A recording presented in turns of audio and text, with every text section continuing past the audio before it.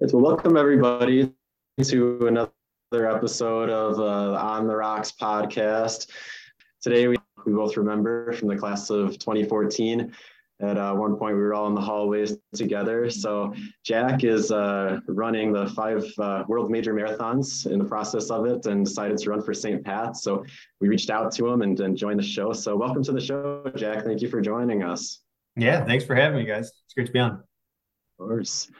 So hope you don't mind, Jack. I'm just gonna start poking a little fun at you at first. I know, just kind of remembering from high school, you were on the football team, and I just kind of had pictured you kind of like a bigger guy, football player, and then I'm reading on Facebook you doing the marathons and everything, and I was like, wow, I couldn't believe that was the same person. So I was, just wondering what inspired you to do the marathons, how'd you got into running, and what your story was like. Yeah, in high school I played left tackle for the football team. So I was probably playing my senior year at like 255 pounds. So I was bigger then obviously and kind of more committed towards like weightlifting and stuff in that aspect. But obviously had the like competitive edge of participating in high school sports. So that never really left, but the ability to play football in college and on that I didn't have that opportunity. So I kind of needed something to fill that competitive void. So kind of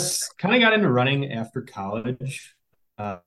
Moved back to Chicago, and as you know, like the Lakefront Trail, not too far from my apartment. So just kind of decided to go out one day and see if I could get like 3 miles. It was like a big question, like, oh, I wonder if I can run 3 miles, and then did it, and then like, oh, what if we ran five? What if we ran seven? And just kind of built on each other, and kind of felt like I can kind of get that kind of satisfy that competitive void by competing with myself. Signed up for my cousin actually talked me into getting into a half marathon, so he made me sign up with him because he wanted to do it for some fitness goal or something. So I was like, yeah, sure, we'll sign up for that with him. So signed up for that, did all that training, and after running that one, kind of completely got into it, like the uh, just like the whole like race atmosphere and everything. It's kind of came naturally, like the training and everything, and progressed pretty quickly from there. And then that kind of once you kind of had that first race on your belt, it kind of just gives you the hunger for more and more. So that's when I started thinking to myself, maybe I can run a marathon. Um, you know, maybe we'll just try it one day. And the opportunity came up to run it for charity. Something my parents kind of pushed me towards is if you're going to do this, you might as well do it for charity. So signed up with the charity team for the Chicago Marathon in 2020.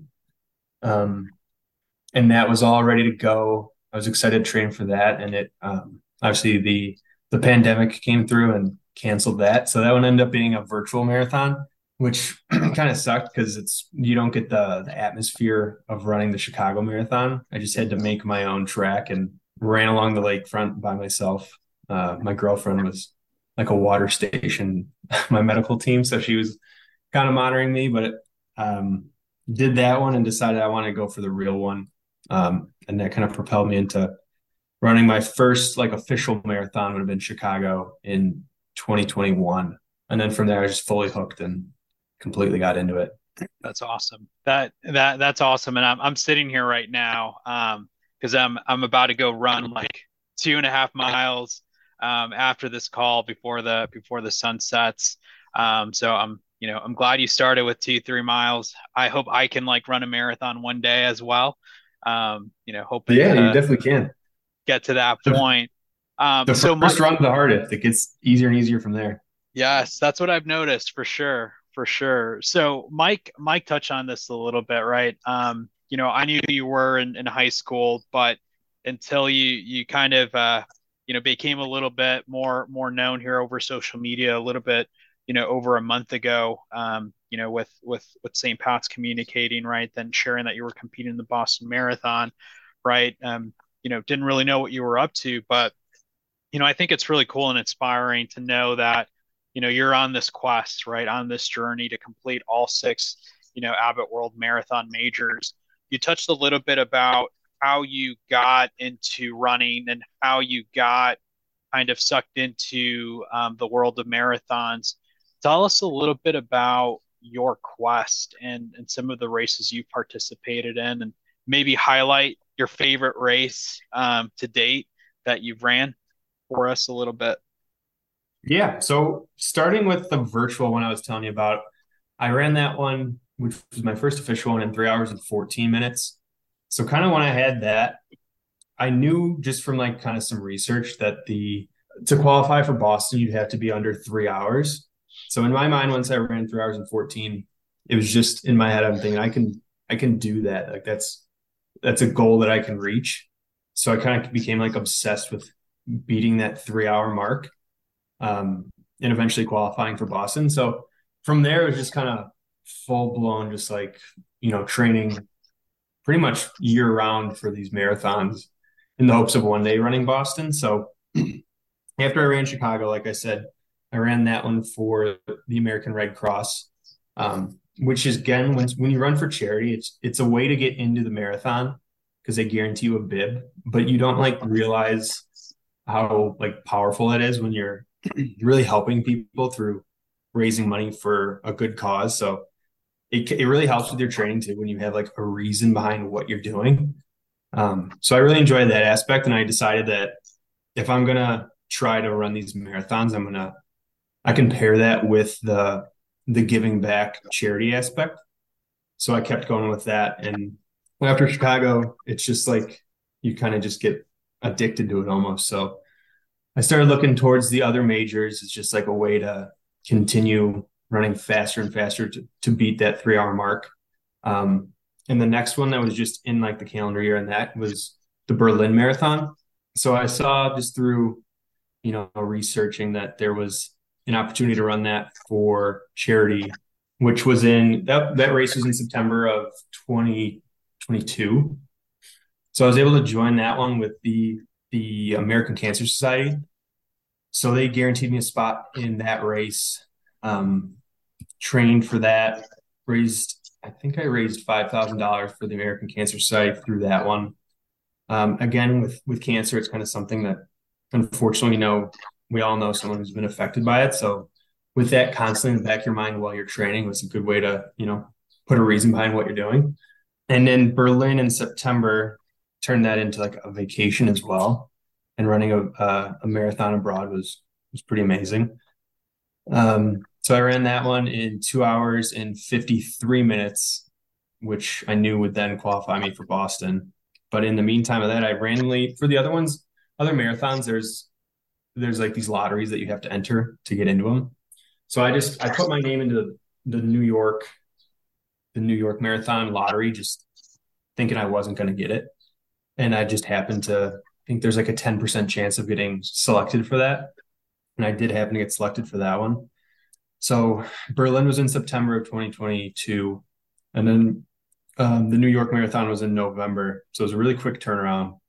Probably not the best idea. Pretty quick. And it was, your body's pretty beat up after that. But so Berlin was in September, New York was in November. And then after I knew I beat that 3 hour mark, I got an email from the Boston Marathon confirming that I was selected, because with how that works is if you have to run within your time qualifier to get selected, but it depends on how many people apply. So if there's a ton of people that run qualifying times, that you still might not make it depending on how competitive the field is. But I was able to secure my spot in Boston, which was kind of like the ultimate goal of mine, of what I wanted to do. So getting that like qualifying time, I didn't have to run for a charity, which was kind of weird for me, because it was something that I obviously like dedicated my running towards, and I enjoyed it.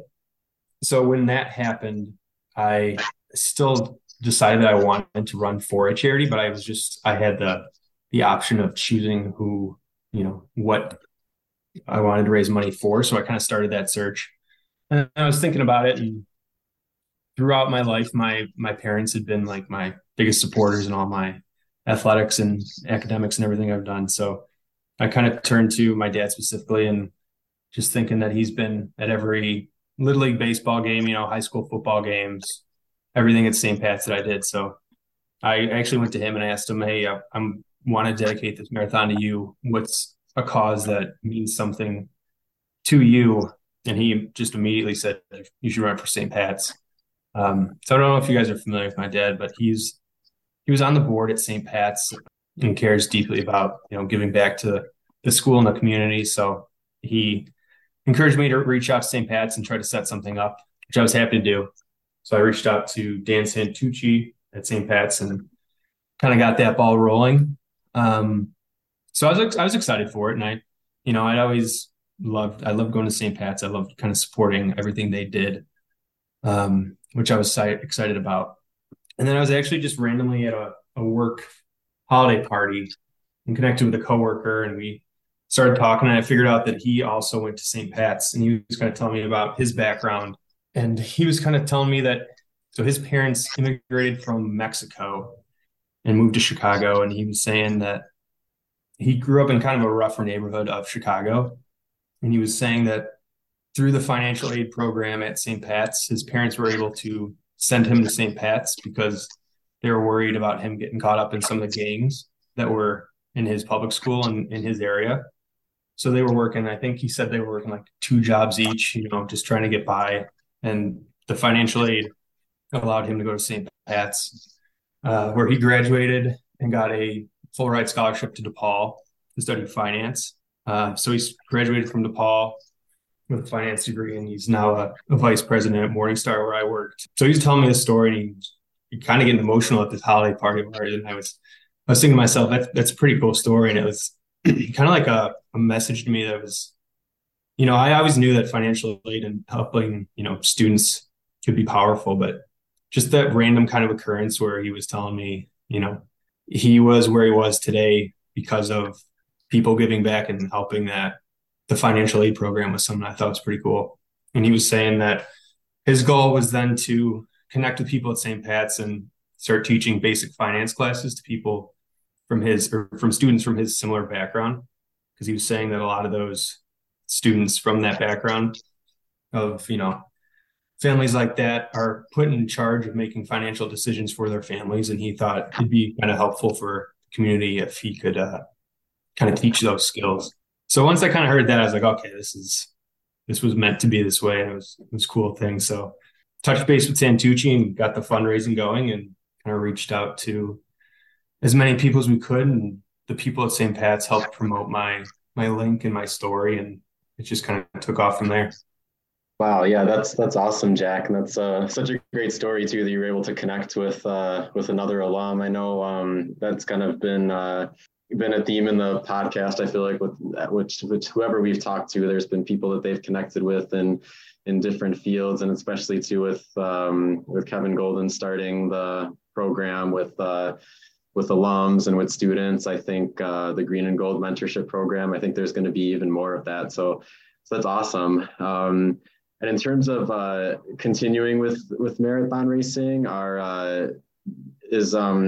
what I understand, I think there's 5 races in the world's Abbot Tour. Are you planning to also do all 5? Yeah, there's 6 of them. So I've got Chicago, Berlin, New York, and Boston, and then next would be London and then Tokyo. So I've already started training for those. They're already circled on my calendar. So hopefully get those done by next year, if not 2025. Those are the last 2 of the major ones, and then I'll have to figure out what else to do after that.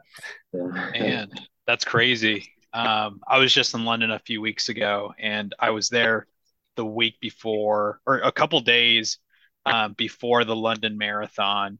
And so they do it big out there for sure. That's like one of their big events in London. So we look forward to seeing updates on your running and your marathon accomplishments for sure. Yeah, thank you. And I definitely will continue to try to do that, build upon the charity and running for a cause.